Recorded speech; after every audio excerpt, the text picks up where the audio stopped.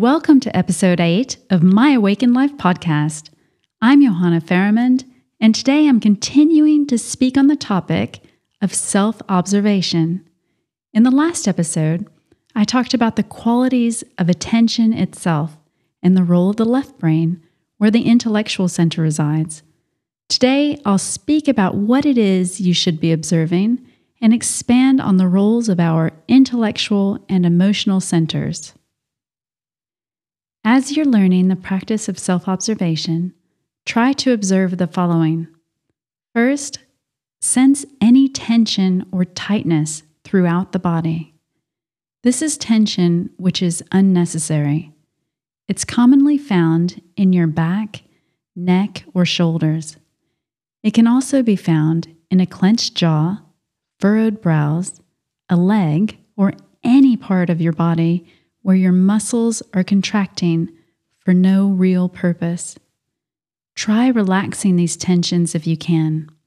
If it helps, you can imagine a deep, cleansing breath going to all these places in the body, loosening the tension and leaving the body with the out-breath. Second, watch for any emotions which are more than what the situation calls for. You might call this an overreaction, and it's easier to see when others do it. We've all witnessed it in public places, airports, restaurants, where an inconvenience is reacted to as if it were a major threat to someone's well-being. There will also be times when you catch yourself having a stronger emotion than what's necessary to deal with a situation, or even an emotion that seems misplaced. Let these be reminders to focus the attention once again on relaxing the body. This will keep the emotion from taking the attention and running amok with it. The third thing that you can try observing is any needless thought or chatter. You'll recognize these as thoughts which aren't involved in communication or problem solving. Einstein referred to the rational mind as a faithful servant. While you're practicing self-observation, keep in mind that the intellectual center is not the master. When I stop watching it and allow it to be the master, it grabs my attention without me realizing it. Like one of those children in Willy Wonka's chocolate factory, it's fascinated by one room of colorful candy after another. Unobserved, it quickly finds a problem from my past, or it predicts one based on my past. It can only think about what it knows. It is utterly selfish and doesn't care if it wastes your time, or if it causes the emotional center or the physical body to suffer as a result of its own thinking. Therefore, let any unnecessary thoughts be a trigger to bring the attention back into the body, back to the present moment, and relax the body. There is also a cunning part of each one of us that's not readily seen. It's our shadow side, and it's filled with blind spots. We all have flaws which are hidden from us. These blind spots gain more power and control when we don't see them. How many times are you actually aware when your blind spot shows up? Only with honest observation practice will these patterns appear. Sometimes it presents itself as a pattern of thought or emotion, or a thought triggers an emotion. The intellectual center and emotional center bond together like links in a chain.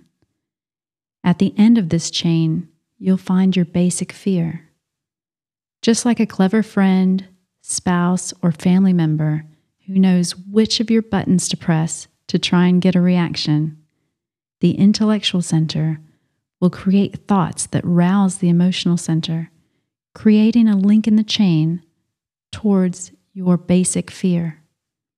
After all, it knows your deepest fears, even if you're unaware of them. For me, it's not being able to survive on my own.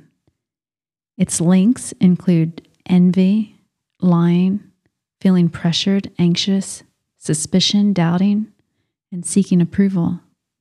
For others, it may be rudeness, demanding, bitterness, pettiness, vengeful, arrogance, or being passive-aggressive. These blind spots are what you should observe. Blind spots can actually serve to strengthen your attention if and only if there is no identification. I see that I am envious, and then I want to change it. I want to change it because I've already made a judgment that this is wrong, and now I'm reacting to that. Otherwise, why would I want to change it? The judgment is the identification. The habit of judging is the habit. It's not what I've observed, feeling envious. It's feeling envious and then judging myself for feeling envious, such that now I want to change myself. This full cycle of judging what we observe is what consumes our attention and strengthens our false sense of self. The ego depends on me not being okay. If there were no problems to fix, what would the intellectual center think about when I didn't need it to communicate or do something constructive for me? When you observe the unnecessary thought, emotion, or tension in the body and then relax the body, don't blame or criticize it. Taking the attention away from it again and again is what weakens it. It becomes uninteresting to the mind because it doesn't get the attention that it so deeply craves.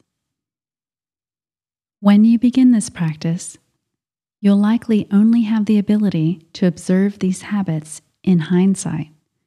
You'll see that you were caught up in them, your typical routines of thinking, being carried away with emotion, or having lots of muscle tension in the body. Maybe in hindsight, you damaged a relationship, although it wasn't your intention, but at the time, you were swept up in something. You were unconscious when you carried out these habits. Those moments when you reflect on what happened and feel what this habit has done to you and others reveals your patterns of behavior. You can choose consciously to watch for this. It won't be pleasant, but you can choose to do this with honesty and humility. This is what's called voluntary suffering. Eventually, after a lot of honest self-observation, you'll be able to anticipate the habit. You'll recognize and remember yourself in the moment and change course because you know where the habit takes you, and it's a place that's far from your true intention. So the next time you see one of these blind spots or habits in yourself, try to immediately place your attention on the body, relax it, take a deep breath, and see what happens. Don't take mine or anyone else's word as an authority. You must discover and build your own understanding of things. That's all I have for today. I hope this episode helps you remember what's important to observe in yourself. I look forward to continuing this talk on self-observation next time. Until then, enjoy the holidays, keep your families close, and I'll speak with you soon on My Awakened Life podcast.